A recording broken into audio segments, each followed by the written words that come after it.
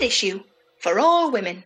Hello and welcome to episode 259 of the Standard Issue Podzine.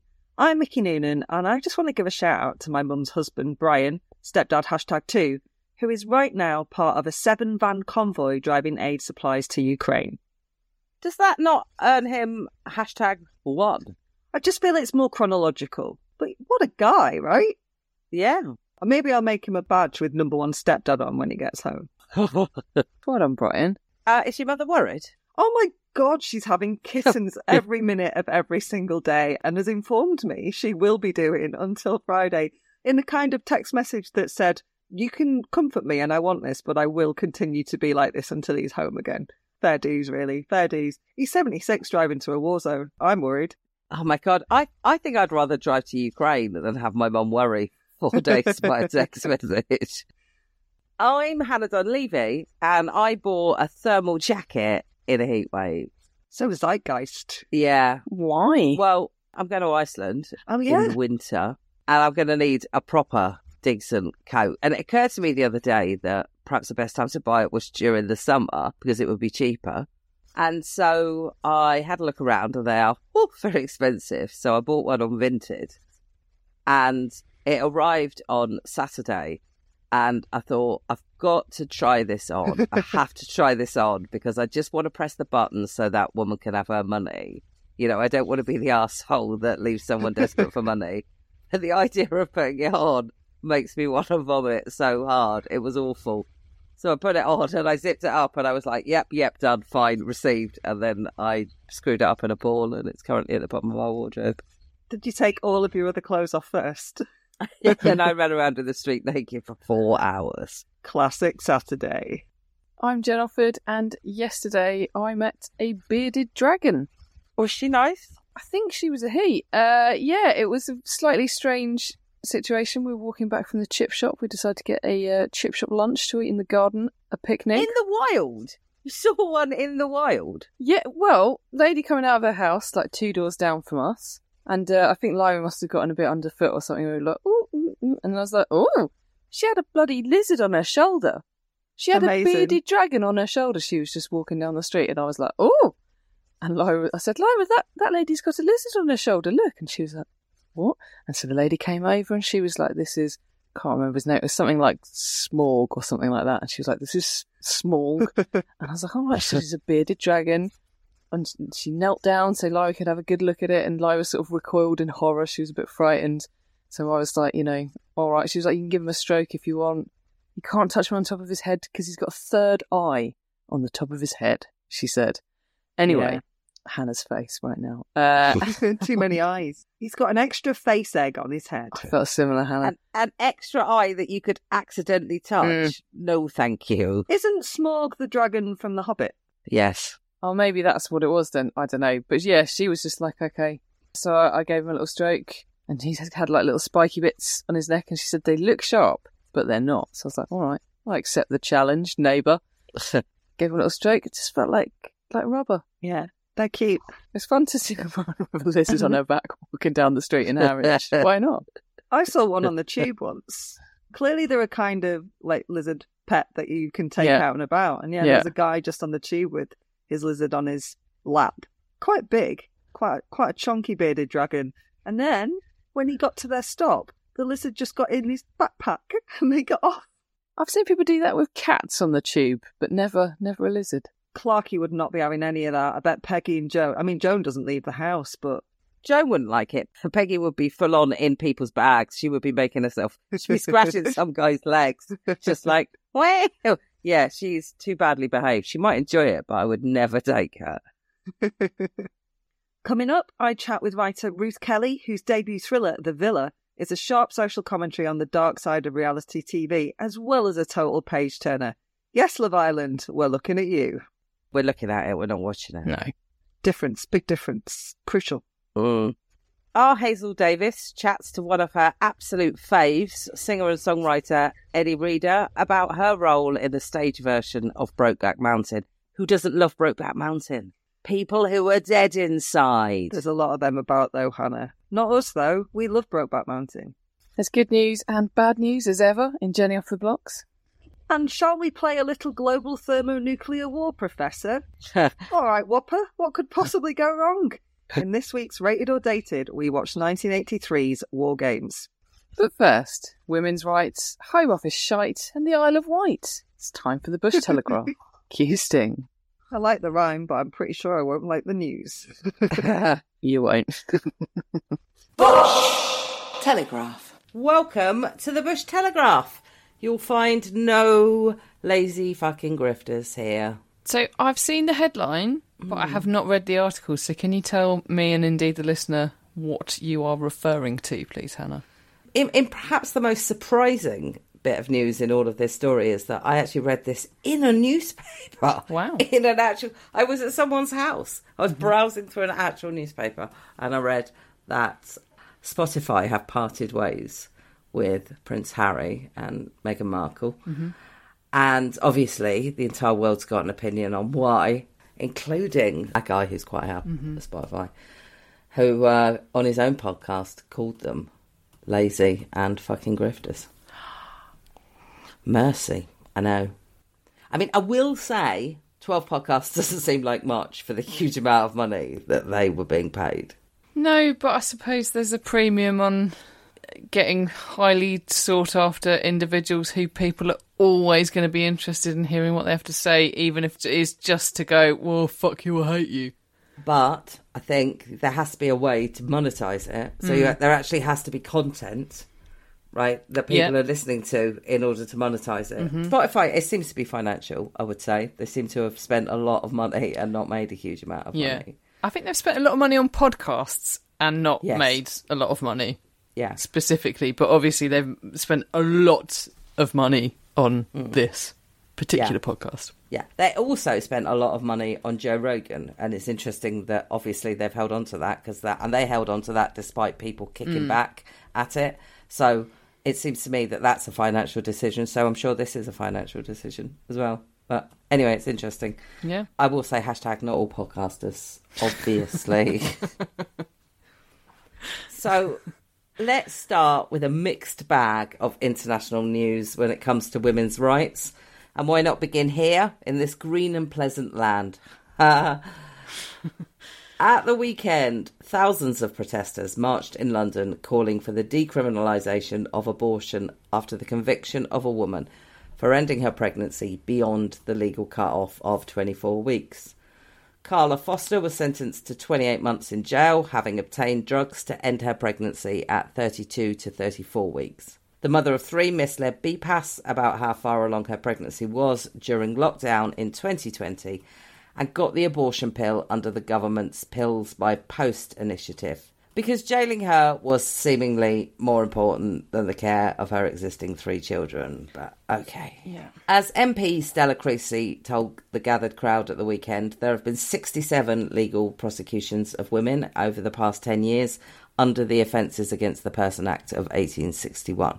Now, I'm sure our listeners know this, but just to be clear, in England, Scotland and Wales, the 162-year-old law banning abortion was amended in 1967, legalising abortion with an authorised provider up to 28 weeks, which was then lowered to 24 weeks in 1991. In Northern Ireland, abortion was decriminalised in 2019. Come on now, let's get that done here. Yeah. Meanwhile, over in Poland, women were also out on the street demanding the legalisation of abortion after a pregnant woman died in hospital in May. Last week, Poland's Patients' Rights Ombudsman ruled that the John Paul II Hospital violated the rights of 33-year-old Dorota Lalick by failing to tell her that her life could be saved through an abortion. She died 3 days after her admission. Lalick's husband, Marcin, told Polish media, "No one told us that we had practically no chance for a healthy baby. The entire time they were giving us false hope that everything would be okay, that, in the worst case, the child would be premature.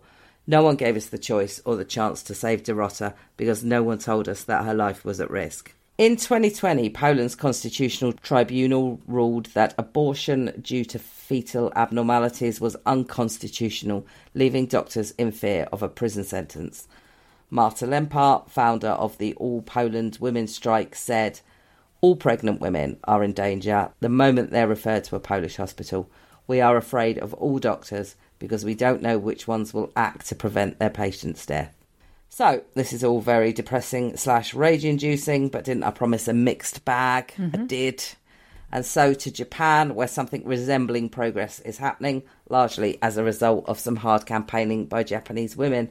On Friday, Japan's parliament passed legislation to redefine rape as non-consensual sexual intercourse, removing a provision regarding use of force, and raised the age of consent from 13 to 16.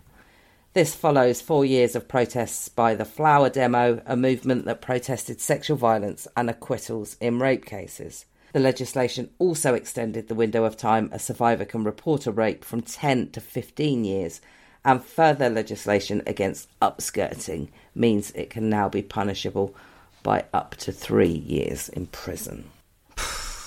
Well done, Japan. I mean, I feel like they could move further on a lot of those. Yeah. Well, certainly on the 15 years. But yeah, 13. Yeah. Wowzers. I mean, just to talk very briefly about Carla Foster, the idea that you would imprison, not just convict, imprison a woman with 3 children already who has taken, I would say, maybe extraordinary measures under extraordinary circumstances. Like, of all the things you want to go after this woman. Of all the stuff that could be going to court, that action could be taken over, this is the hill you want to die on. Fuck you, man. Fuck the system. When you look at stuff like the conviction rate for rape and sexual assault, I know I'm preaching to the choir here, but like, fucking hell, there's no excuse. There's no fucking excuse. I think what's interesting is that nobody really appears to be attempting to make any hay out of this at all. Not the pro-life and not the pro-choice camp, neither, because everybody seems to work out this is like an extraordinary situation in which something has happened that there's nobody on the pro-choice side is arguing that this sort of thing should be, like, the norm. Everyone's saying this is an outlying case. This is an outlying case in this situation. I mean, I haven't even really noticed the anti-abortion mob weighing in much on this story because it's just a really sad, and 3 more children are suffering now. Yeah, it's tragic, and it makes me shake with rage. Anyway, speaking of rage, Hannah, guess where it's been a busy week for bad news, apart from, like, everywhere. Apart from, like, possibly maybe Japan. There are a lot of places to choose from, so I'll cut to the chase and tell you it's the Home Office. The Home Office. Yeah. The Home Secretary, Suella Braverman, has asked police to ramp up the use of stop and search powers. The idea behind this, allegedly, is to prevent knife crime. But who are those powers primarily used against? Well, statistically speaking, you are 7 times more likely to be stopped and searched if you happen to be black rather than white. The Home Secretary's response, well, black men are disproportionately affected by knife crime, and I am sure that it is nothing at all to do with recent and indeed historic findings that the Metropolitan Police to target one force is institutionally racist, or poverty, or education, etc., etc. I can't see what could go wrong with this policy instruction. Can you, Hannah? I mean, no, it all seems like it's relatively simple and straightforward to me. Mm-hmm. And in the week that we celebrate Windrush Day, that is 75 years since the Empire Windrush docked at Tilbury, Essex, Braverman is at it again, according to The Guardian. The newspaper reports today, as in Monday as we record, that following on from the scandal which saw hundreds of Caribbean immigrants in the UK wrongly targeted by immigration enforcement, that the unit tasked with reforming the Home Office in its wake has been quietly disbanded. Why is that, I hear you ask, given that 5 years on, only 60 of the 1,275 people to have applied for compensation because of the scandal have actually received payouts? Payouts to the tune of £360,000 of the estimated £200 million set aside by the department. Wow. Well, Braverman thinks it's time to move on, according to a leak. That's fine, yeah. Okay. Yeah, according to a leak quoted by the newspaper. She's fine with it, so let's just knock it on the head. The Guardian reports that despite analysis published in February, that only 8 of the 30 agreed reform promises had been met, 13 partially met and 9 either not met or just dropped. 2 London-based teams working on reform commitments and engagement with those affected have been told that their work will end on July the 1st. A third team have been offered the opportunity to merge with a Sheffield-based compensation team. So that suggests to me that they'll deal with the compensation claims, but everything else can just fuck off. Let's not learn any lessons. Let's not do anything else about it. Oh my God, the word opportunity in that sentence is just, it makes me feel a bit sick. Offered the opportunity. And that is probably how guys, it's been put to them as well. Would you have like we got an opportunity for you? Oh, Jesus. Yeah. When do we get to vote them out? Are we nearly there yet? No, we're not. We're not, sadly. Do you want a bit of good news, Jen? Yes, please. I would like some good news. Well, let's get aboard the news ferry to the Isle of Wight. Oh, yes, please. Where fossilised remains have been discovered to be an entirely new species of plant-eating dinosaur.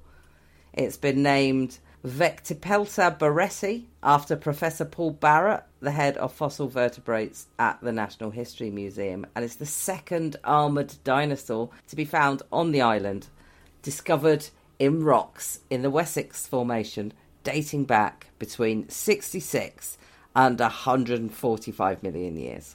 It's quite a wide thing, but it was a long time ago, so I will give them a greater margin for error. The new species is apparently most closely related to some Chinese ankylosaurs, suggesting these dinosaurs moved freely from Asia to Europe during the early Cretaceous period. Just having a wonder. Yeah, and then they got to Europe and then they were sent back to Rwanda. That's what happened.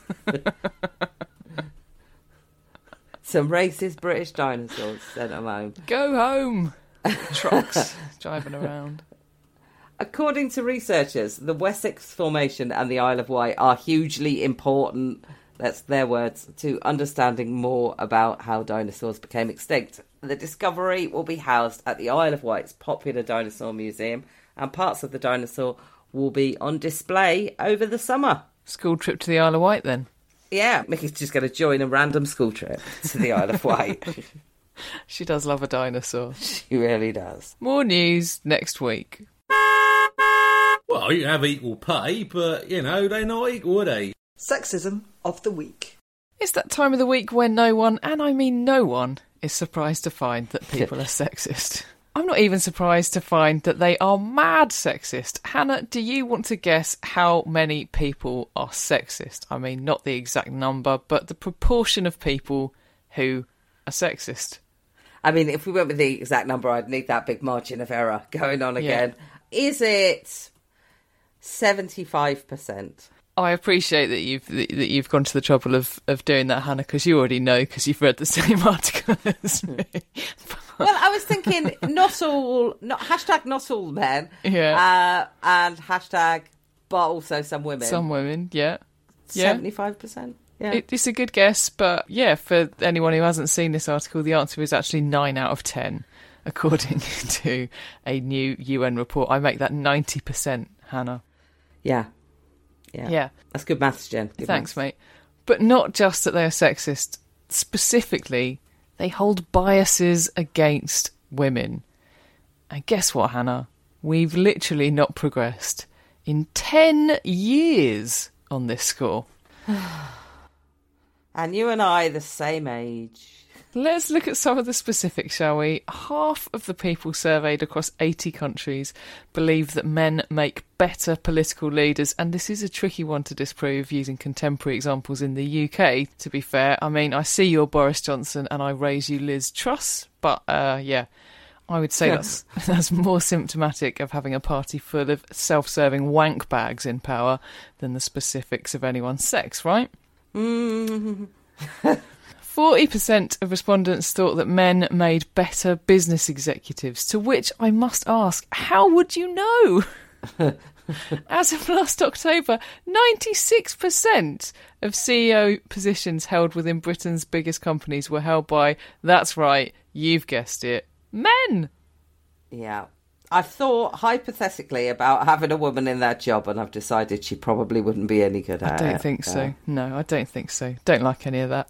And okay, go home. You're drunk. A quarter of the respondents who say fair play, it's cool if you want to beat your wives. Oh my God. Well, speaking of the findings, Pedro Conceição, head of the United Nations Development Programme, said, "My expectation was that we would see some progress because 9 out of 10, I mean, how can it get any worse?" I mean, don't, seriously, please, Pedro, do not tempt fate by saying shit like that. Unfortunately, he added, doing this exercise has been an experience of shock after shock. Not for us, Pedro. Not for us.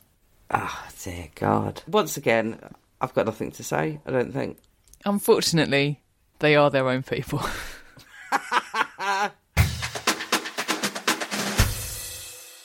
Hello, I'm joined on the Zoom by longtime journalist and writer for TV and other people, Ruth Kelly, who has just written her first thriller and total page-turner, The Villa. Ruth, hello. Hello, thank you for welcoming me on the show. Thanks for having us. Yeah, thanks for having me. Okay. I'm going to go with that. Ruth, you have got a whole string of Sunday Times bestsellers under your belt as a ghostwriter. Why have you kept us waiting for so long for your debut thriller? I never really thought about giving it a go. Maybe I wasn't confident enough to write my own book. And when I was ghosting, one book led into the other, and then I'd find another one, and I was on a bit of a train, and then they were doing better and better. So I just didn't want to get off the train because it was going really well. And then there was a bit of a gap that led to me to write my own book. So I did this book between ghosting projects and The Villa. So there was a bit of a gap that enabled me to write my own book. And then when I did it, I thought, I really love this. This is me. I found my calling. Yeah. Well, I'm pleased about that. And listeners, when you read it, you will also be pleased about that. But before we get to The Villa, I'd like to know what it's like to be a ghostwriter, because that is very much goodbye ego, right? In a way, I do get my name on the book. On the inside page, I'll always have my name. So it's not like I'm completely obliterated. And I think there is a sense of, being invisible. Otherwise, you wouldn't be a ghost. That never bothered me, actually. Never. No, I just saw it as that was the role that you take on, and it didn't bother me in the slightest. If you're someone who really wants your name out there, ghostwriting isn't the job for you. 100% not, no. Is it a lot of interviews, which obviously as a long-term journalist, you'll be really au fait with? Yes, it's quite an interesting process. There's what I think are two ways to be a ghostwriter. One is where the publisher has a person they want to publish their book for. I'm suggesting here a celebrity is the most likely person. And they need a ghostwriter quickly to produce this book. So they will do something called a beauty pageant. It's known in the industry where they, you can probably guess what that means. So they have the subject of the book in a room, and they'll bring in ghostwriters one by one, like a beauty pageant. And you have to do a twirl and introduce yourself. No, not the twirl bit. But you sit down and then you have a limited time with that person, and it's all about forging a connection quite quickly. That person is looking to connect with you. They'll probably have their agent in the room too, who might whisper in their ear, this is a good match. And from then, you're on a kind of waiting to hear if you've won. So you're kind of waiting by your phone to get that call. So that's one way of getting a ghost book. It's competitive. The second way, which is 90% of the books that I've done, are this way, where I've, as a journalist, found the subject matter because it's interested me, because I think it would be topical, because for years writing as a news reporter, I just had this natural instinct to knowing what might be a good story. Mm-hmm. And then when I meet that person, I could think that will be a book, like The Prison Doctor. I came across Dr. Brown in a social situation, and I instantly knew that Dr. Brown would be an amazing book, The Prison Doctor. So then you get that person to agree to doing a book with you, and then you do a proposal, and then you pitch it to the publisher, and then I guess it's a bit of, who's going to take this book on. And then once you get your book deal, then there's a really lengthy process involved. And first is interviewing that person, because obviously the content of the book is through really, really detailed interviews.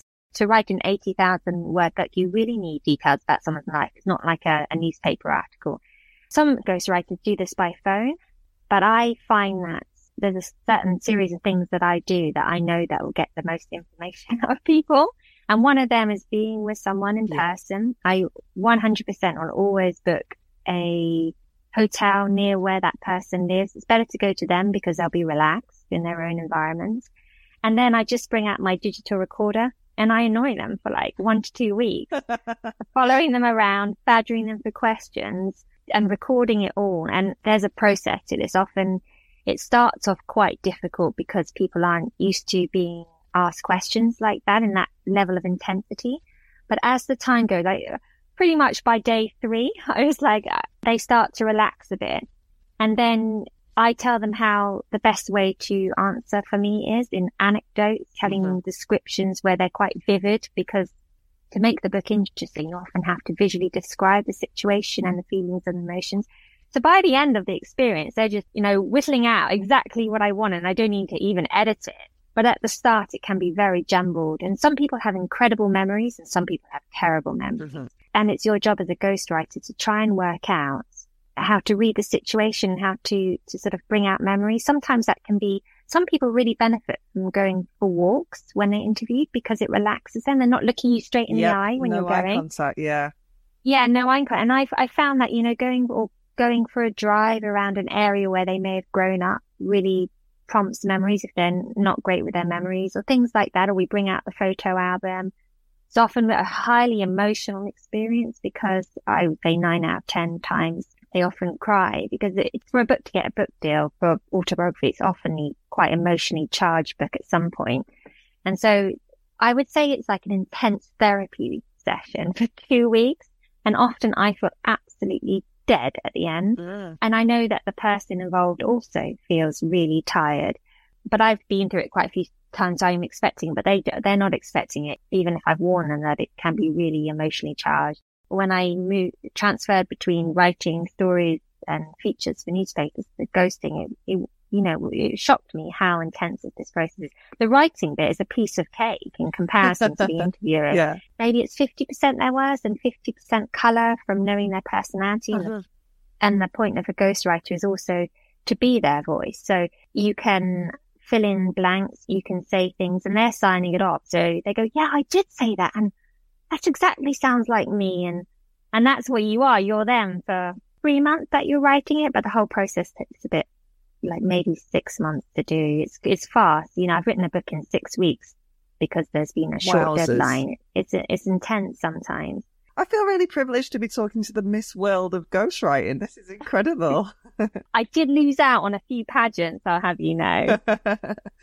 So look, Ruth, I have to choose between a lot of authors when it comes to our limited interview slots on Standard Issue. And so I tend to read a couple of chapters before booking in a chat. And that was my plan with The Villa. And then I looked up and I'd finished it. Paradise, mayhem, death, ever-increasing spirals of manipulation and reality TV. Without spoilers, obs. Can you tell the listeners a little bit about The Villa, please? It's about a reality TV show on a private island where there are 10 contestants and they all have secrets of their own. A journalist goes in undercover and she isn't expecting what happens. Everyone gets messed around with and it's quite explosive, quite scorching, a bit saucy, and it makes you question. I mean, that's the point of the book, to make you question reality TV in a whole. I think that was the main point of this book and how people are treated on it. That wasn't a whole new world for you, was it? Not completely, yeah. Way back when. I did this reality TV show called Upstage. I worked with Endemol, who made Big Brother, and I came onto the show as a writer for the show. It was an experimental show they were doing. It was set up in Bristol city centre, which is where one of the Endemol offices are. There's London and Bristol. And it was the first time they were doing quite similar to the Villa, where the audience, the viewers, were online voting for who should go head to head in this competition. And it was 2 glass boxes in the city centre where the contestants would go into the glass boxes for 6 hours straight and they would compete against each other, almost like goldfish bowls. Yeah. And you could walk past them, as well as it being live streamed on the internet. And then towards the end of this process, it was then on BBC 3 with Scott Mills presenting. My job was to watch the 2 live streams and write about what was happening every 20 minutes. So I'd have a headset and I would jump between these streams trying to work out what was happening, who was doing what. And then I'd have to write a story about each glass box, which was for the online community that were voting for who would go next. And you could go in for, I think it was 4 times of 6 hours. So if you got voted in for the next day and the next day, the whole maximum would be 4 days of 6 hours. It was very fun because the whole Big Brother team was working on this. It was a huge show for Endemol. It was an experimental show and everyone was having a bit of a jolly on this. And I was in a porter cabin with the writing team on location. But it was my first experience of reality TV. And I think there was definitely this moment when I suddenly had this moment. This is what's going on. Well, for me anyway. And that's when a lot of the people that wanted to go in these glass boxes were hopefuls, people who wanted to break into them to become a singer or an actor. And they had a little skit that they were doing and they would go into these bars and they would start performing their songs. It didn't have to just be one person in the box. It could be but it was a small box, but it could be a whole, a whole band that was going in. And then obviously they didn't have enough material to last probably beyond 2 hours max. Mm-hmm. So then that's when the reality TV came in, but they wouldn't realize that. So either they would just sort of, sit on the floor and just twiddle their thumbs, or some people would start doing silly things. The lightning bolt moment came when someone said, well, this is just like Big Brother. And I thought, well, it is, because now what you're doing beyond your material is what makes the reality TV and what I'm writing about, because I was part of this machine too. I was watching them thinking what they're going to do now. Now they've run out of stuff. And it was, it was an eye opener. And I think it 100% influenced my book because I'd been part of that. So I could see, ways that you can make reality TV. That was just, this might not have been what the producers had in mind, but for me, that kind of was showing up for me because I was writing about what they were doing and they were saying this stuff. And I was thinking, yeah, totally. And obviously you were in your porter cabin, they were in a glass box. We're in much more glamorous location when we're in the villa, where I should add, there are absolutely no regulations governing what's happening. So it's like, see you Ofcom, there's nothing to stop the producers and the contestants doing whatever they want. And one of the contestants winds up dead. Obviously this is a fiction, and even though it's based on you've got this insider knowledge of reality TV, but there have been actual deaths, suicides by reality TV contestants. And a huge question throughout your book, which you touched on earlier, is sort of who is to blame when things on reality shows spiral out of control? So I wondered, and obviously it's a big question, you've written a book about it, do you think that damage is just sort of baked into the reality TV recipe? How do you mean baked in? As in that's just what to expect? Yeah. Now? Yeah. There has been a lot of tragedy. That is what partly inspired me to write this book. So I wanted to write a book that was a thriller, but also had a talking point because I felt quite strongly about what's going on. And I think sadly, a lot of the contestants that take part in reality shows, the ones that make good TV are often the most vulnerable because they're huge extroverts, but this personality that they have might come from, maybe they're bipolar or whatever it is that brings out these things in stressful situations. Mm-hmm. And so I think that sort of vulnerable people often take part in these shows. That's why I chose 3 points of view: the producer, the contestant going in, who was an undercover journalist, and the Gogglebox style viewers who are taking part. And I wanted people at the end of the book to sort of question, when things go wrong in these kind of shows, who's really to blame? Is it the contestants? No one's pushing them into these shows. They don't have to take part. Is it them for wanting that fame or their hunger for fame, whether it be, later on Instagram and sponsorship deals and whatnot? Is it the producers for pushing them perhaps too far? Or is it the viewers who are egging them on and voting? I think it's a massive machine. The whole thing is not cut and dry.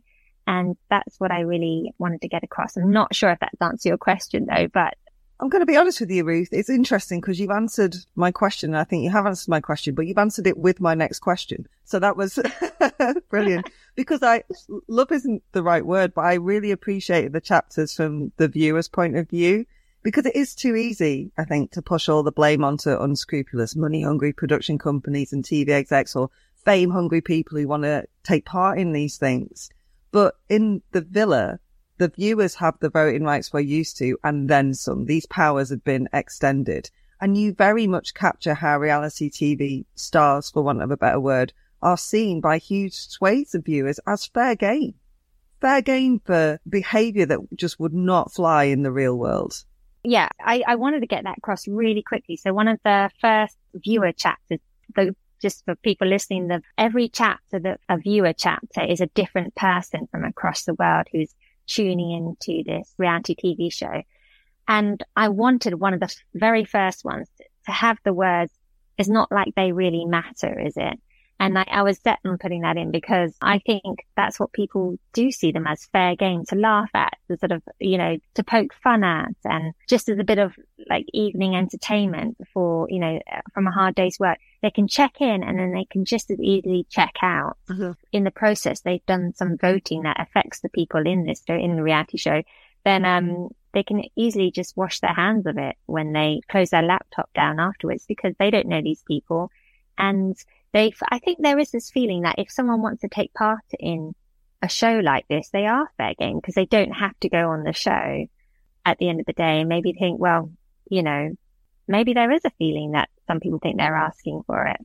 Yeah. I might be wrong. Well, no, I think you said earlier it's a machine. It's that perfect storm. So which is useful, I think, for the TV companies because you can't just lay culpability at their door. There are other people involved, lots of other people involved.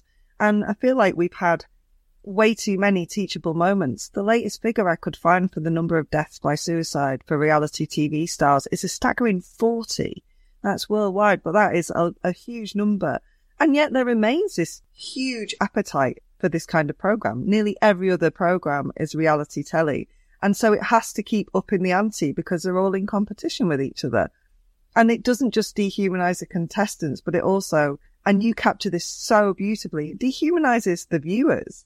So yeah, again, another big question. Why do you think people love this shit? What are they getting out of it? Well, first, I think it's escapism. It's the same as switching on Netflix after you come back from a tough day. I think once upon a time, people would read books. But now I think it's easier just to scroll through your Instagram feed or tune into a reality TV show or watch some TV. But I think reality TV, particularly because it's a exaggerated form of real life. Mm-hmm. I mean, I think it's entertaining. Perhaps people, I'm just guessing here, but perhaps perhaps you're going through some bad time in your own life and then you watch this absolute hell breaking loose on this show and some really, big drama that's seeing people go through some emotional angst, maybe it makes you somehow feel a little bit better about the crap that's going on in your life. I don't know. That's just a guess, but I think there is a sense of, oh, well, okay, well, that's even worse than what I'm going through. Or maybe they can find similarities in it. I think the sense of voyeurism, the surveillance is also strong. I think people like watching people. Yeah, and the Schadenfreude, or I wouldn't have done that. And kind of, you can get a sort of superiority, I guess. Yeah, that's true. I do things differently. And you're like, would you? It's weird to me. And I think, again, the Villa gets this across really, really well. And I would always say I don't watch reality TV programs. Yeah, I love a bit of Grand Designs, which is indeed a reality TV program. But I don't watch your Love Islands or Big Brother or anything like that. But at the same time, the Villa really captures this whole idea that that's not real either. And yet people believe it's real. Yeah, I think people get extremely invested in it. And then you've got things like the Daily Mail that are egging it on with these in their column at the side that's just saying who's kissed who's done, they're kind of amping up the rivalry between people. In Love Island, there's part way through there's this bit, I think it's called Casa Amor, where they really shake things up and people have been coupled up and then they split everybody up. I think this is right. And then new contestants come in and spice things up. So if you become attached to someone in the first few weeks or week or whatever it is, and then that person is ripped from you or you're worrying what they're doing in the other house, now you've been separated, a level of anxiety that, oh, what's my partner doing? But when I don't know what's going on. is something that everyone can probably relate to somewhere, or most people can. And perhaps it's that relatability or that anxiety that I don't know. Well, that's particularly a spicy moment in the show where everyone loves to tune in. And maybe that says something about, what interests people. I think the character of Laura, who is our reporter in the villa, is really, really clever, because obviously she goes in and she's not her because she's undercover. And yet you're like, well, no one's really them, because we perform so differently when we're being watched 24 hours away from everything we know and love.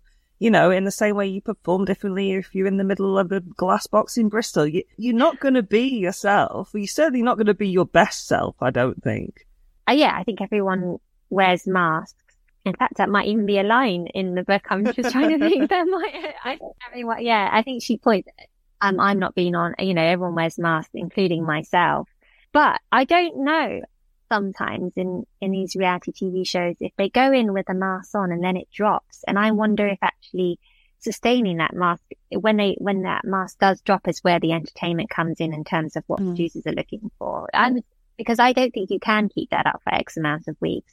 And it's when your real personality starts to come through, or drama starts happening, because your pressure points are pushed, then you start to see the real you. I actually think it's almost impossible to keep that mask up, which is what happens also in my book. When things start changing at a really rapid pace for my protagonist, Laura, things that she wasn't expecting, because she is actually, well, I don't want to say too much, but things start happening for her, and no spoilers. And because she realizes that, she even states at the beginning of the book, people don't, really know who I am. And she's worried that this will come out when she's in a show like this, which it certainly does. It certainly does. It certainly does. Okay, I feel like the more we talk, the more there's a risk of spoilers. So, I wondered if I'm doing that. The Villa is published by Pan Books and is out in paperback tomorrow, June the 22nd. Perfect timing for it to slip into hand luggage, because it is a cracking holiday read. Ruth is waving it about in front of me like I haven't already torn through it. Ruth, where can people follow you to keep up with what you're up to next, please? So you can follow me on Twitter or Instagram at Ruthie Writer. That's RUTHY, and then writer after it. And I, really love to welcome these followers. So please come and follow me. Amazing. And thank you so much for chatting to me. Oh, thanks for having me on.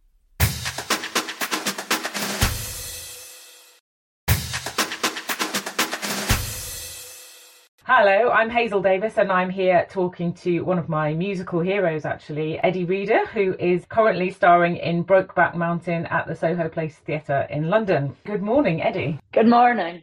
Lovely. Madan va, as they say in the Scots Gaelic. Madan va. Morning good. So you are, as I said, in Brokeback Mountain at Soho Place. So you're in the midst of the run. It started a couple of weeks ago, is that right? Yeah, it started a couple of weeks ago. I was kind of like grabbing onto a running train, actually, at that point. So I had no idea what it was or how to be me within it. I just decided that I would say yes, which is bizarre. I don't know why. I think I was just sitting around and I had planned, I'm doing a PhD, and then I planned to write an album, and I had 3 months stretching into August, and I thought, great, I'll get to know my cats more, and I'll play with my piano, and these two dudes phoned me up, Jonathan Buttrell, the director, and Dan Sales, the songwriter, and they both were like leaning into the Zoom going, will you do it? Will you do it? And I'm like, what do you want me to do? And they said, we just want you to be you and come down and throw your hat in the ring, And so you're playing the balladeer. Yeah. I was actually interested in my acting chops because I did some acting with Michael Boyd in the Tron in Glasgow for The Trick is to Keep Breathing, which was a Janice Galloway play years ago. And then I also did a bit for John Byrne. But essentially, I was playing myself. And then again, they said to me, Jonathan and Dan had said, we just want you to bring the thing that you do. And I said, oh, look, if you're looking for somebody that sings, it's got to be, forget it. That was 30 years ago. I'm not that girl anymore. But, I was willing to express that to them quite forcefully. And then they turned around and said, no, we've been to all your gigs. We know exactly what you do today, now, at this point in your, middle-aged life. Middle age is a little bit optimistic at the moment, but certainly They knew who I was and what I do. I like to encourage the emotional content behind every choice that you make. And I think that that's what they wanted for the balladeer, this person who was able to describe the complex emotions that the beautiful boys in the play cannot express. They're just working poor. They don't know what's happened to them. It's like a bolt of lightning. They have no idea how to cope with the fear that surrounds them and the conditionings of the world, which tells them they're wrong at all times. And it could be with any relationship you have. It could be the relationship you have with a lover, regardless of their bodily costume, if you know what I mean. Whatever form the soul is in, the boys have fallen in love with each other and they don't know why. And many people fall in love with each other. They sometimes express it sexually, they sometimes don't. But the essence is that they love each other, regardless of what's going on with their bodies. And I see that in these boys. I think Annie Proulx is the inspiration more than anything else. So Annie Proulx, writer of the novella that the play is based on. Yeah, I was given it, and Jonathan wrote in it, and it's 58 pages, so it's not a long read. But then I was interested in why she wrote it. I mean, she's an 85-year-old writer now, but this is in the 90s, so she would have been whatever it is, 20 years younger. But certainly, there was a time when I was touring in America in the early 90s, and there was a report of a fella, 20-year-old boy, who someone suspected was gay in Wyoming, and they pistol whipped him and they left him to die. And I think that Annie was inspired to write what I think is definitely a narrative about fear versus love. So if you're a child growing up in this world and anyone says, you're not really supposed to feel that, it's always the ego and it's always evil. And I know that for a fact as an old woman now. So there was times in my past where I felt love for something that I wasn't really allowed to feel. And I never ever questioned it.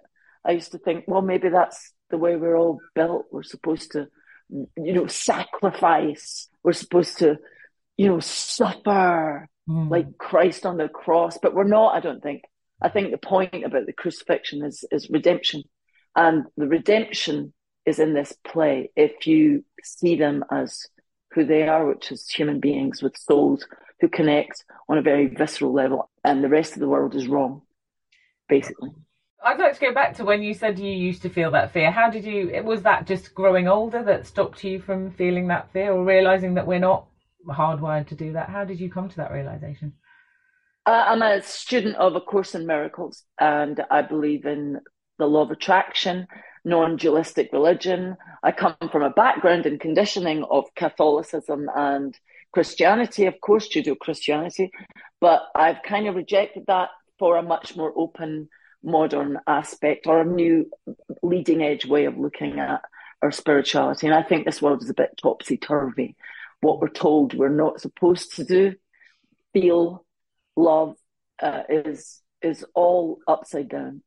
Topsy-turvy is the way I see the world now. And I noticed that when I was asked to do this play, I had to look at all the prejudice that surrounds this idea that two human beings can't fall in love because of whether they've got tits, fannies or willies. It really is ridiculous. And the shape of your nose, whether you've got a neck, whether you have 3 arms, 2 legs, whatever that is just body centered. And it's nothing to do with connectivity. And I just discovered that through my life, that I needed to appreciate that I wasn't made wrong.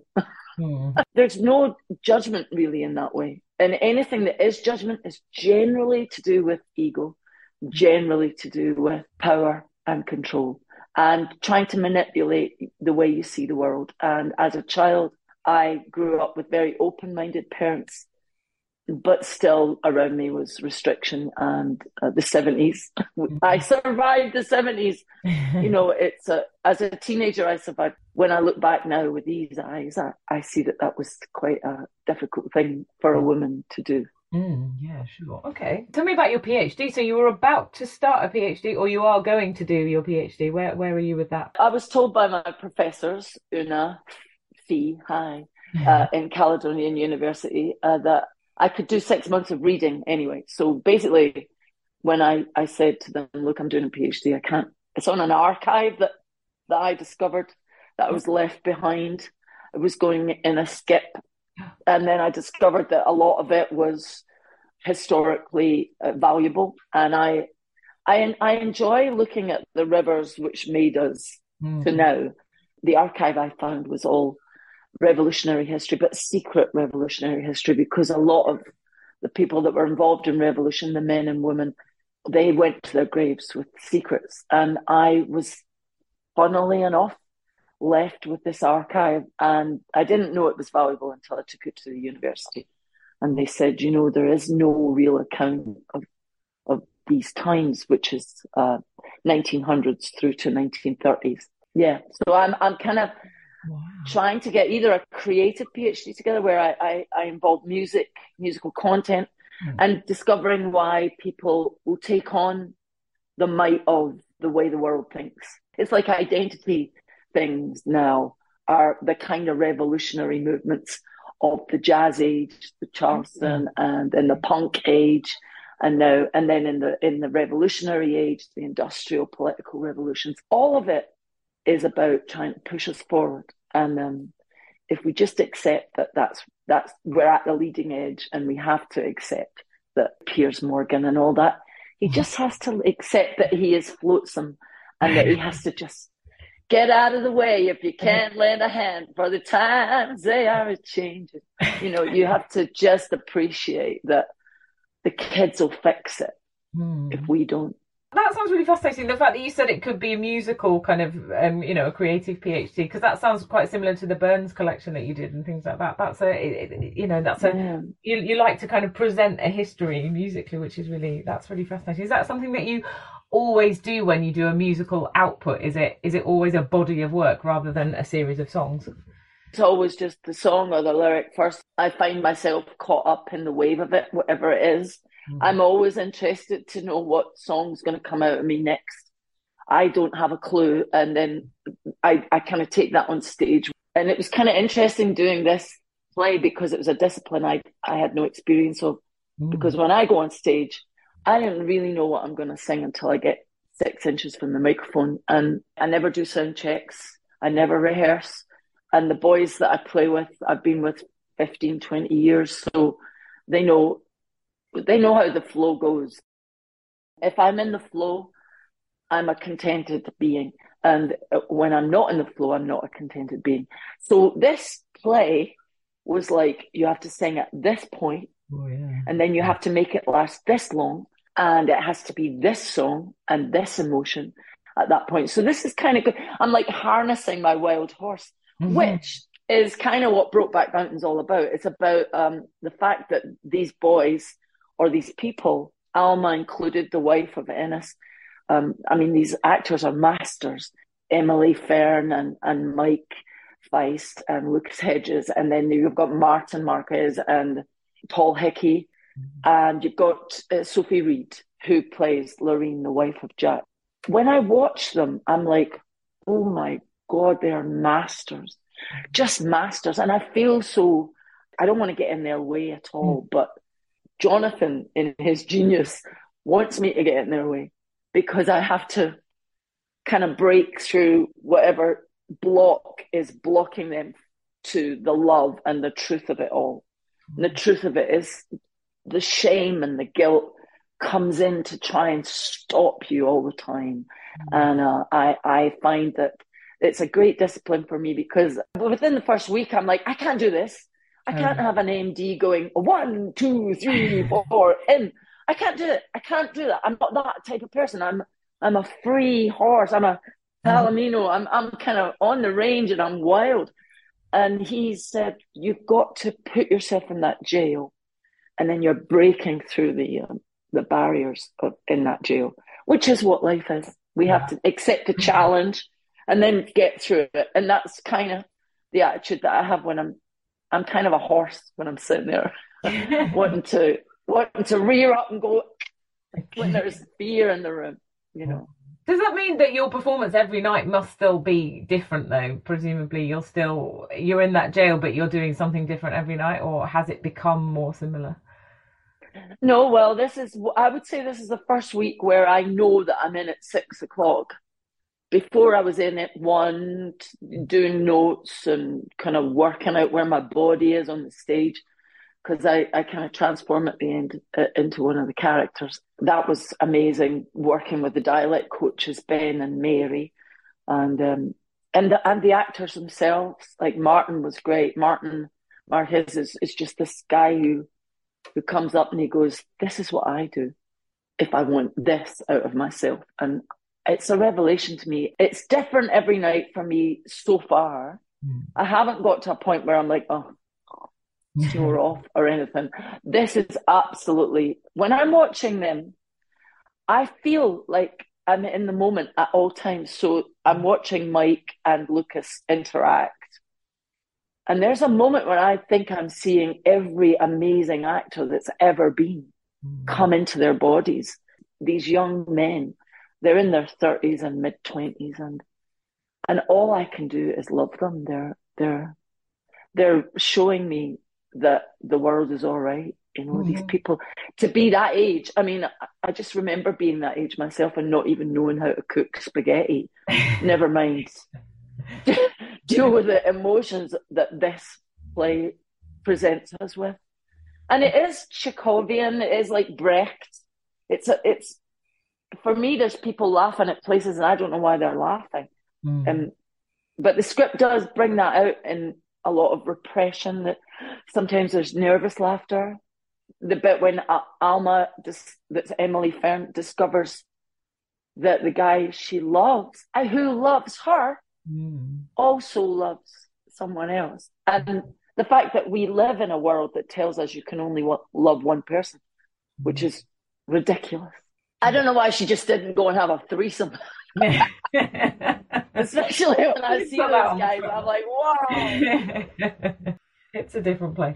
And you're on tour after Yeah, it's a different play. It's a different play entirely. You would be in Soho too, I think, probably. 1978, Soho, yeah. And after this is done, you're, as well as your PhD, you're on tour as well, aren't you, in September onwards? Well, that'll be interesting. I wonder if I'll do any of these songs. They are beautiful songs. Yeah. And I'm not, I mean, one of them is just, oh my God. Day by day I watch your face, the care and devotion once you display. Now I feel us torn apart, 'cause I'm not alone in sharing your heart. That's Alma's song. Oh my God. It breaks my heart every night, because I had to sing it to older Ennis, played by Paul Hickey. And Paul Hickey's a total drunk, wasted. His life is wasted, which I think is what fear does to human beings. It leads you to a wasted life, where you either give up through suicide or you give up through drinking, slow suicide, which is alcoholism or smoking yourself to death, or all those things are slow suicides. And I think that that's what fear does. And that's when fear gets you by the balls, women and men. And I think Paul Hickey, when I'm singing that to him, we're both ghosts in this play, and we're both looking at these children be dominated by fear, and the tragic end of it. Yeah.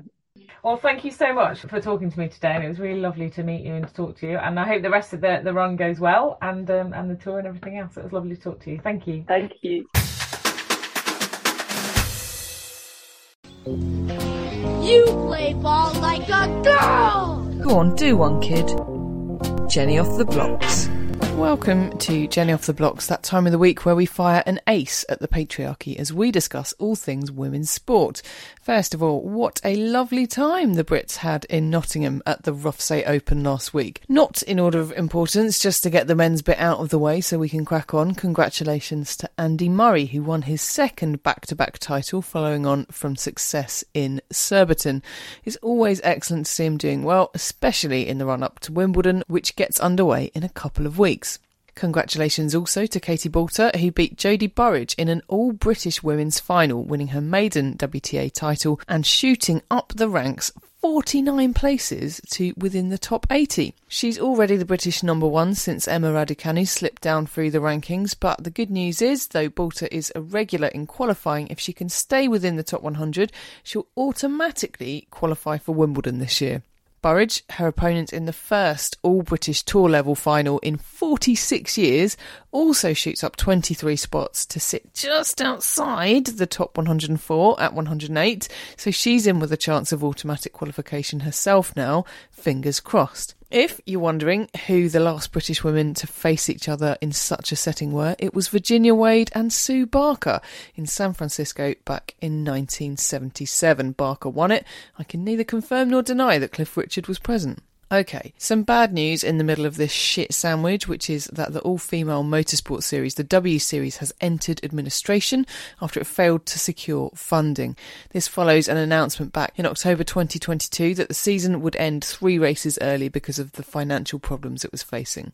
As regular listeners of the podcast will know, I was a massive supporter of the series, which was giving women a foothold in motorsports, one of the sports so massively dominated by men still. So male-dominated, in fact, that the last time a woman competed on a Formula One Grand Prix grid was a year before Sue Barker and Virginia Wade faced off in San Francisco, and that was back in 1976. What the W Series was doing was funding 19 women to compete in motorsport, because funding is the big thing here. Motorsport is so expensive to get into, and it's hard for anyone to get funding. We all know that funding is even harder to get when you don't look like the people doling it out. And that is before you think about any of the other barriers to participation. What it also did was give those women competing the opportunity to earn points to qualify for F1, and those points are very hard to come by if you're not racing in the big leagues, which obviously you're not doing if you don't have the backing, etc. The vicious circle perpetuates. And obviously backroom staff have lost their jobs as well. Harry Shinners, one of the joint administrators, said that all available options to allow the series to restart are being explored, and that they are actively seeking expressions of interest in the business and assets of the company. Apparently Lewis Hamilton is a fan, so maybe he'll chip in a few quid. It's not all bad news though. The series has been responsible for launching the careers of some now household names, notably 3-time champion Jamie Chadwick, who I spoke to on this podcast a couple of times.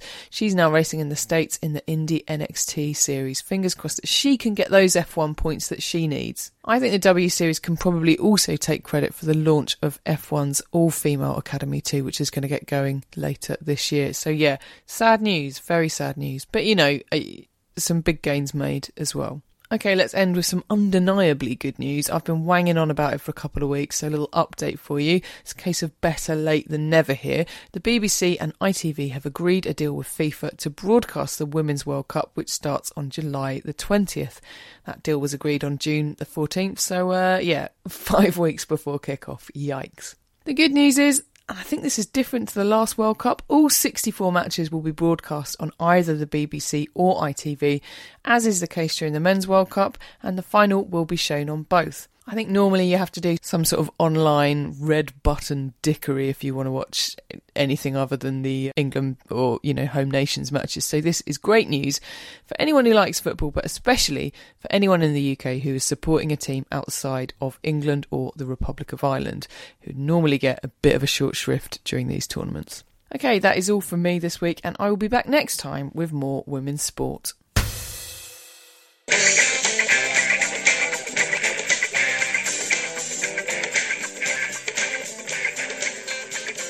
Welcome to Rated or Dated. Gabon surprise, Atlantic sudden, Canadian thrust. Is that a list of our favourite sex positions, or is it something else? Mickey Noonan, who chose this week's film.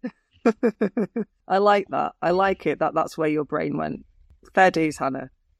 This week we watched 1983 Cold War science fact techno thriller War Games. A film that takes almost 2 hours to deliver the message, spoiler, no one really wins in a nuclear war. Written by Lawrence Lasker and Walter F. Parks, directed by John Badham and starring a tiny Matthew Broderick and a massive computer, War Games set the box office alight, went down well with the critics, and tickled the award season's bottom, grossing $125 million worldwide against a $12 million budget, and being nominated for not one, not two, but 3 Oscars, including Best Original Screenplay. Jen's face looks like she doesn't agree with the Academy. No, I don't. I'm so baffled by that. Okay. Didn't win any though, Jen. That's known as Shakespearean love face. What? Are you going to do the Gwyneth Paltrow bleach again, please, Hannah? You are in pink today, so it would work. Yeah. Just thinking about me doing the Gwyneth Paltrow speech is enough for me to just start blubbing uncontrollably, so maybe I'll give it a go. It wasn't an easy route to successful War Games, and the road to making it was paved with worries over an implausible plot, fired and rehired writers, and a change of director 12 days into the shoot. Goodbye Martin Brest, hello John Badham. Badham's previous super hit was 1977's Saturday Night Fever, and he went on to direct 3 other films that were on a fairly regular rotation in the Minnie Noonan household: Short Circuit, Stakeout, and Bird on a Wire. Any thoughts on those 3 films? I loved Short Circuit when I was younger. Short Circuit, not as good as Short Circuit 2. It's one of the very few cases where a sequel is actually better than the original. I'm surprised that there hasn't been more chat about Fisher Stevens in recent times, but yeah, that's it. That's all I've got on Short Circuit. Yeah, it's an interesting choice to cast him as an Indian man, wasn't it? It was an interesting choice, and by interesting, I mean wrong. It was a wrong choice.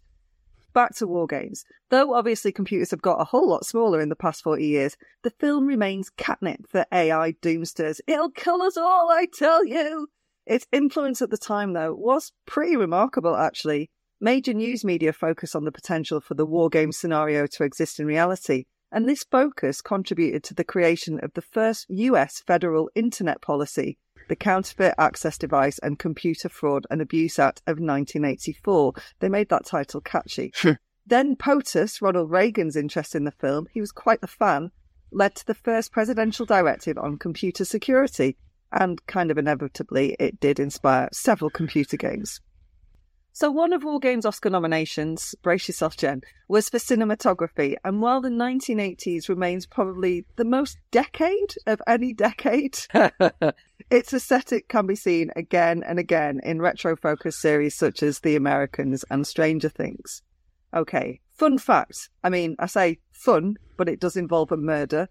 John Lennon was very interested in the role of Stephen Falcon, but was murdered while the script was in development. Potentially, this explains the Ali Sheedy line, "What an amazing looking man," when she sees a video of Falcon playing with his kids.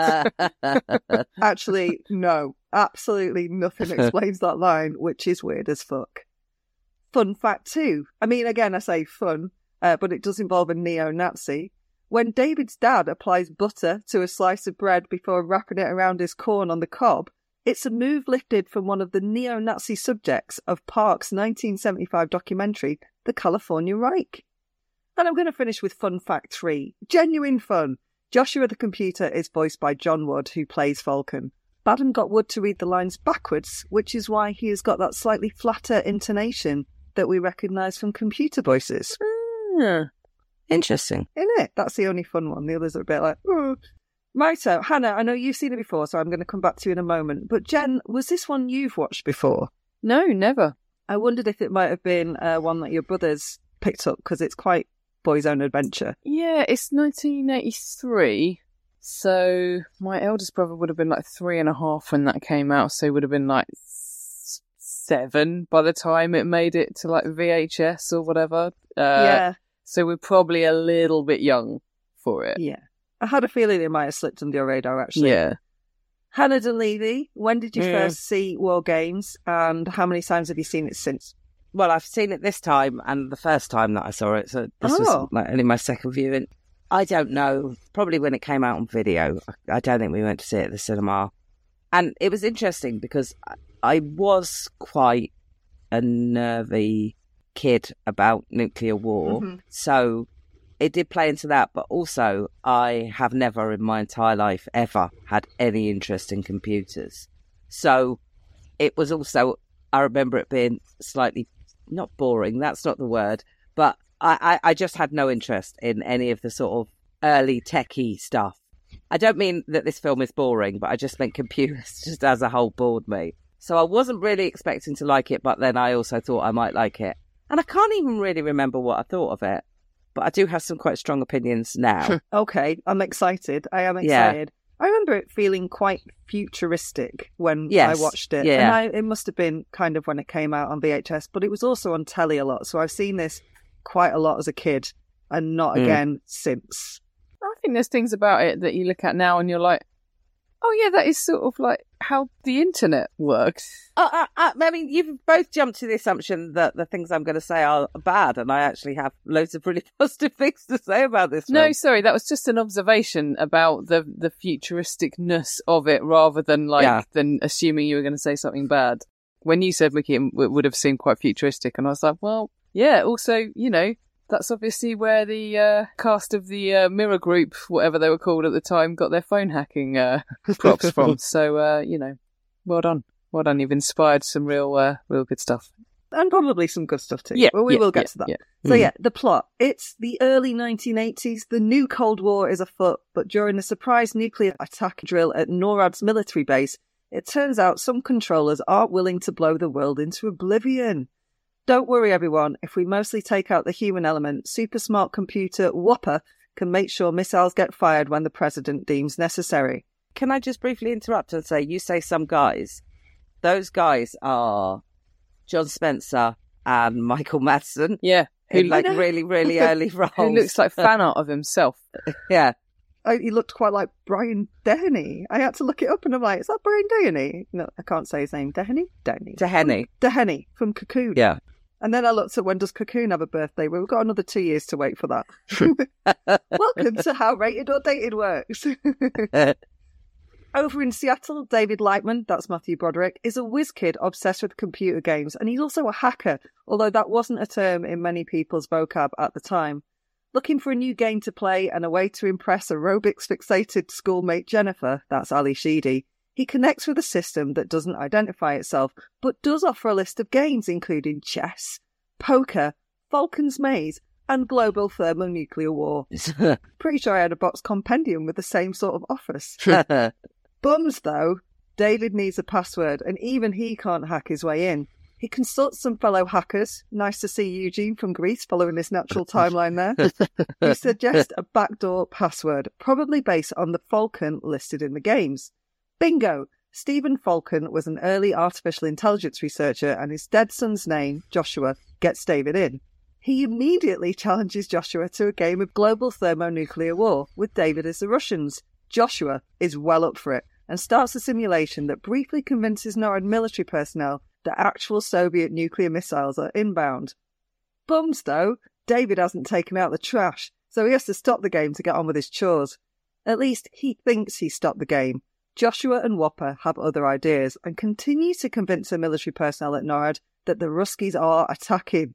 Believing David to be a Russian spy, he's arrested by feds, but he escapes really very fucking easily, and with Jennifer's help, tracks down Stephen Falcon, that's John Wood. Falcon's not really up for saving the world, but somehow, and I use that word because I'm genuinely not sure how, he becomes convinced that he will do so. Once they're back at NORAD, Falcon makes a terrible speech that somehow, and I use that word because I'm really not actually sure how, manages to convince a whole room of chaps who were bang up for firing all of their missiles to instead just wait and see whether a lot of people die or not. They don't, phew, hooray, call off the missiles. Bums, though, Joshua/Whopper will not stop playing the AI scamp.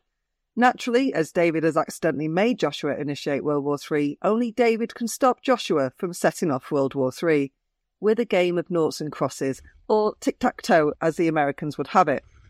This results in a long string of draws and a realisation about no-win scenarios. Whopper applies the same logic to global thermonuclear war. Well saved! Woo! Excited. It's exciting. So, it's nearly 2 hours long, and it felt quite long to me, but I think it packs quite a lot in. Yeah, agreed. I don't find anything that's sort of computery to be that interesting. So it had to have a nuclear war, like the stakes had to be really fucking high for me to give a shit. But yeah, it does. I actually think it's in parts, total tosh. But in other parts, I think it seems really strangely relevant still today. That was going to be my next question. Do we think it's still relevant today? Absolutely, yes. Yeah. I think the idea that teenage boys can wreak havoc around the world from their bedrooms is a constant fear. I mean, I think hacking... teenage girls are in on the hacking act too now, so yeah. Yes, but obviously, yeah, I was working backwards as in what this film says that still says it. Yeah, so yes. yeah. Obviously, every so often we have a panic about nuclear stuff still, you know. And indeed Russia. What are North Korea up to? What are Russia up to? You know, that stuff, that still exists. And I think, especially today, when we're talking about chat GPT and things like that, you know, there is a fear that computers will come to know too much and replace us. Our robot or overlords. kill us. Yeah. Yeah. They may dance really well, but when are they going to kill us? That's what I want to know. Yeah. Boston Dynamics. So yeah, I think loads of it is still really relevant. Yeah, I would agree with that. I mean, there's stuff in the news about hacking all the time. There's always like big companies being hacked and people's private details being, you know, used for whatever nefarious purposes. But it also kind of reminds me a bit of every now and again there'll be a story about a boy who's been, you know, like usually a sort of neurodivergent boy who's been arrested for espionage or whatever because he's been taking pictures of planes and that kind of thing. It's sort of reminded me of those kind of things as well. I don't know. I think it seems really relevant. I did think 2 hours was a touch too long. Some people really need the message that nuclear war is a no-win situation rammed home, though, in fairness. And what would they have cut? The pterodactyl scene? Fucking love the dinosaurs bit. Also, I wondered how you both, and it's quite a big question, so feel free to just give me the summary of your thoughts, and that is, do you trust computers? Because we live our lives even more so on them now than 40 years ago. Like, it's just all the time. They're in our pockets. Well, no, because I think anything technological that you come to depend on in that way, then obviously there's a lot of shit that could go wrong, as we find out on an almost weekly basis. So no, not really. I guess it's not really computers. It's more like the people who manipulate the use of computers and technology, I guess. I'm not even sure I trust my own laptop, to be honest. I think the power dynamic is off, given that I own it. I've got to say to listeners that Hannah's laptop is a dick. It's always updating when she doesn't want it to update. Yeah, and it just does things of its own accord. Sometimes I go and make a cup of tea and it's like, oh, I'll put in some updates. What, you weren't planning on doing anything over the next 3 hours, were you? I always get really frustrated when it tells me, which it doesn't often do, but sometimes it will tell me I don't have permission to do something. I'm like, what the fuck? I own you. I think I own you. It's also like, you know, a lot of the problems that we have in society at the moment, maybe not a lot, but, well, some of the problems that we have in society at the moment, you know, like we're always talking about the online world or whatever being like a big issue for lots and lots of different reasons. And, you know, legally, it's a fucking minefield across loads of different areas. And I think we have made this thing, the internet, I guess, it is growing much faster, much quicker. It is changing things a lot quicker than we can actually as humans keep up with. I realise that makes me sound quite old and like tinfoil hat-like, but I just think it's moving so quickly. We cannot keep up with this amazing brain we've essentially made, and that is causing all sorts of problems. And I guess you could say, in a way, that like this film kind of foresees that a little bit, maybe. Yeah, totally captures it. And also, Joshua has no empathy. He doesn't have human emotions as such, you know. He looks at everything ruthlessly, logically, and all of that. And I think when you live predominantly online, which a lot of people do, you actually start to lose those things. Yeah, it's a disconnect. Yeah. From the real world and the online world. There's a massive disconnect for sure, yeah. And they are meshed now, those two worlds, and yet we do keep referring to them as if they're separate things, when actually, more and more, they're not. Having spoken to Susie Madigan about AI recently and her brilliant blog, The Machine Race, she very kindly sent me a copy of 12 Bytes, which is a series of essays about artificial intelligence by Jeanette Winterson. Jen. Who I love, and, and it's beautiful because obviously it is complicated. It's very complicated if you are not into computers, but Winterson makes it kind of easy to understand, which is, useful for someone like me. And so the Industrial Revolution was huge in terms of human progress, and I'm putting progress in inverted commas because it was also a lot of damage as well. But that is part and parcel of progress. But it took decades, and the internet, which is our next bit of progress, did not. It was a matter of years, like a few years. And the next one is probably going to be transhumanism, whereas, people are already getting bits of computers put in their body so that they last longer. And where's that going to go? And obviously War Games is much, much more basic than that. You only need to look at what is this font to tell that, right? And that font is 80s computer byte. Yeah. But I think it is really prescient in how fast something can go wrong.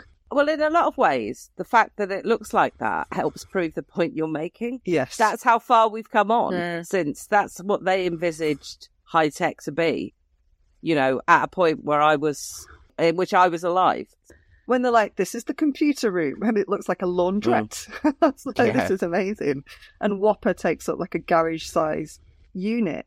The fact that now we literally have them in our pockets is incredible. Yeah, but it's mad, isn't it? Can you imagine, if you had known when you were I don't know, if I'd known when I was 8, when I watched Back to the Future 2 or whatever, that we would have been carrying around these little computers in our pocket where we could just at any point just stop and search anything we wanted, find the answers to anything immediately, communicate with people all around the world, all the stuff that we can do on our phone. You literally would have been we will also be wearing silver shell suits and flying hoverboards. The idea of it would have been so mad to comprehend within my lifetime. It's nuts. Well, hoverboards exist as well. Just, Yeah, they're not they do, our don't main they? mode of transport, but they absolutely exist. And I think the difference with Joshua Whopper is Joshua thinks. It works stuff out. I was going to say he, because that's how compelling it is as a character. It works stuff out, and that's kind of where we are. Can only work stuff out that has been inputted. And that is the bit that makes this all slightly less terrifying. And I'm talking about the modern world. It's they can only do what has been inputted. And while there's obviously lots of bias that goes into what's being inputted, which causes problems now, it means that this whole robot overlords are around the corner is probably not going to happen. But Joshua does start to learn to think, right? At the end. Do you think? Have I misread that? I don't know. No, I mean, yes. Well, he learns a lesson. So what is that if not thinking? It's teaching itself. Yeah. Yeah. So I think it's incredibly prescient for something in the 80s. Yeah. Length aside, did you like it? And we've all heard that question before. No, it wasn't for me. It was too, but there were bits of it that made me laugh out loud, like when she says, "Oh, he's 41," and you're like, "Yeah, the fucking rest of me." He makes the kids from Greece look like kids. When he's first on the computer and he's tapping away and he's doing the grades and they start playing this music and it's boop, boop, boop, boop. That's technically the Krypton Factor theme tune, but whatever. It's a similar vibe. And you're just like, what? Is that music? Is that meant to be the computer? I don't know, but I'm here for it. I love it. Details like that I was really into. But aside from that, too much technology. It's not really my thing. Yeah, I mean, it's rare I say this. I 100% agree with Jen. That's exactly my thoughts on it in a nutshell. Yeah, it was fun to visit the 80s for a couple of hours. Although, it would have been better if it would have been an hour and a half or something. Always, just always.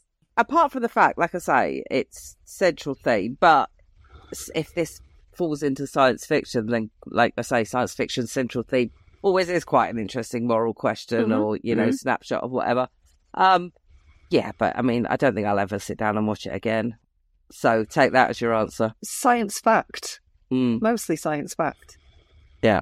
We're standard issue, so I'm going to chuck this question in. She's pretty much the only female character, although it was nice to see the one in the war room. There was one woman knocking about in the war room. So let's talk Jennifer briefly. Does she bring anything to the table? No. I can't remember a single thing about her. She loves aerobics, Hannah, and she runs like a goon. No wonder she was sweaty. What were her arms doing? No, she doesn't.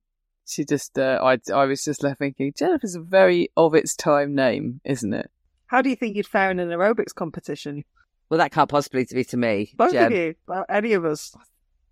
Well, I did actually. That's the only other thing I thought about her was when she was doing her stretches. She's very limber, isn't she? Very limber. Which is a weird detail to include, actually. Why is she aerobics obsessed other than just to be like, hey, did you notice this is the 80s? Because it's the 80s. Did you Look at notice it, this is Manny, the it's the 80s? most decade of any decade. Totally.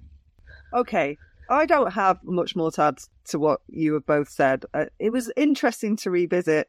Nostalgia had lied to me, and I remembered it as a much more fun film, and it's actually not very fun at all. It is actually quite dull, but I think the premise is still very interesting and oddly relevant.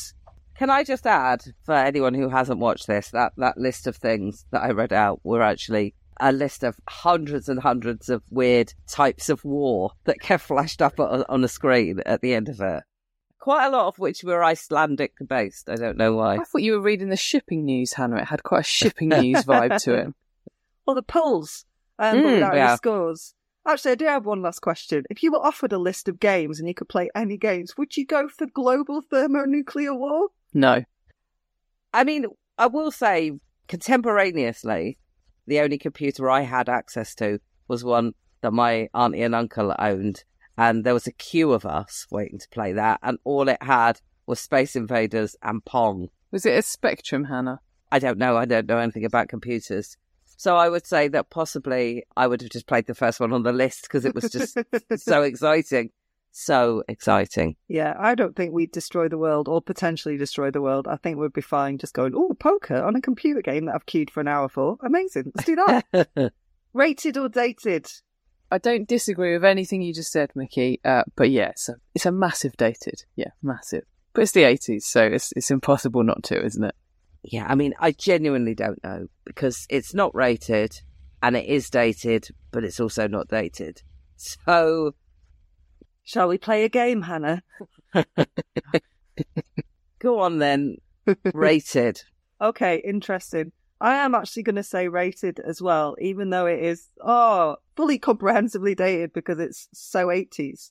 But that central theme still stands. I think you could make a version of War Games today and there would be very little change apart from the size of stuff, and it would stand up. Yeah. And less electronic music. More electronic music, Jen. All of it AI generated. More pterodactyls. I'd like an extended dinosaur sequence, please. I'll take a Gabon surprise. You made that one sound like an ice cream. It doesn't it? Yeah. Who's next? What are we watching? Yeah, we're going to stay in 1983, in the most decade of decade, as Mickey said, and watch 1983's Educating Rita. Aww. Nice bit of Julie Walters.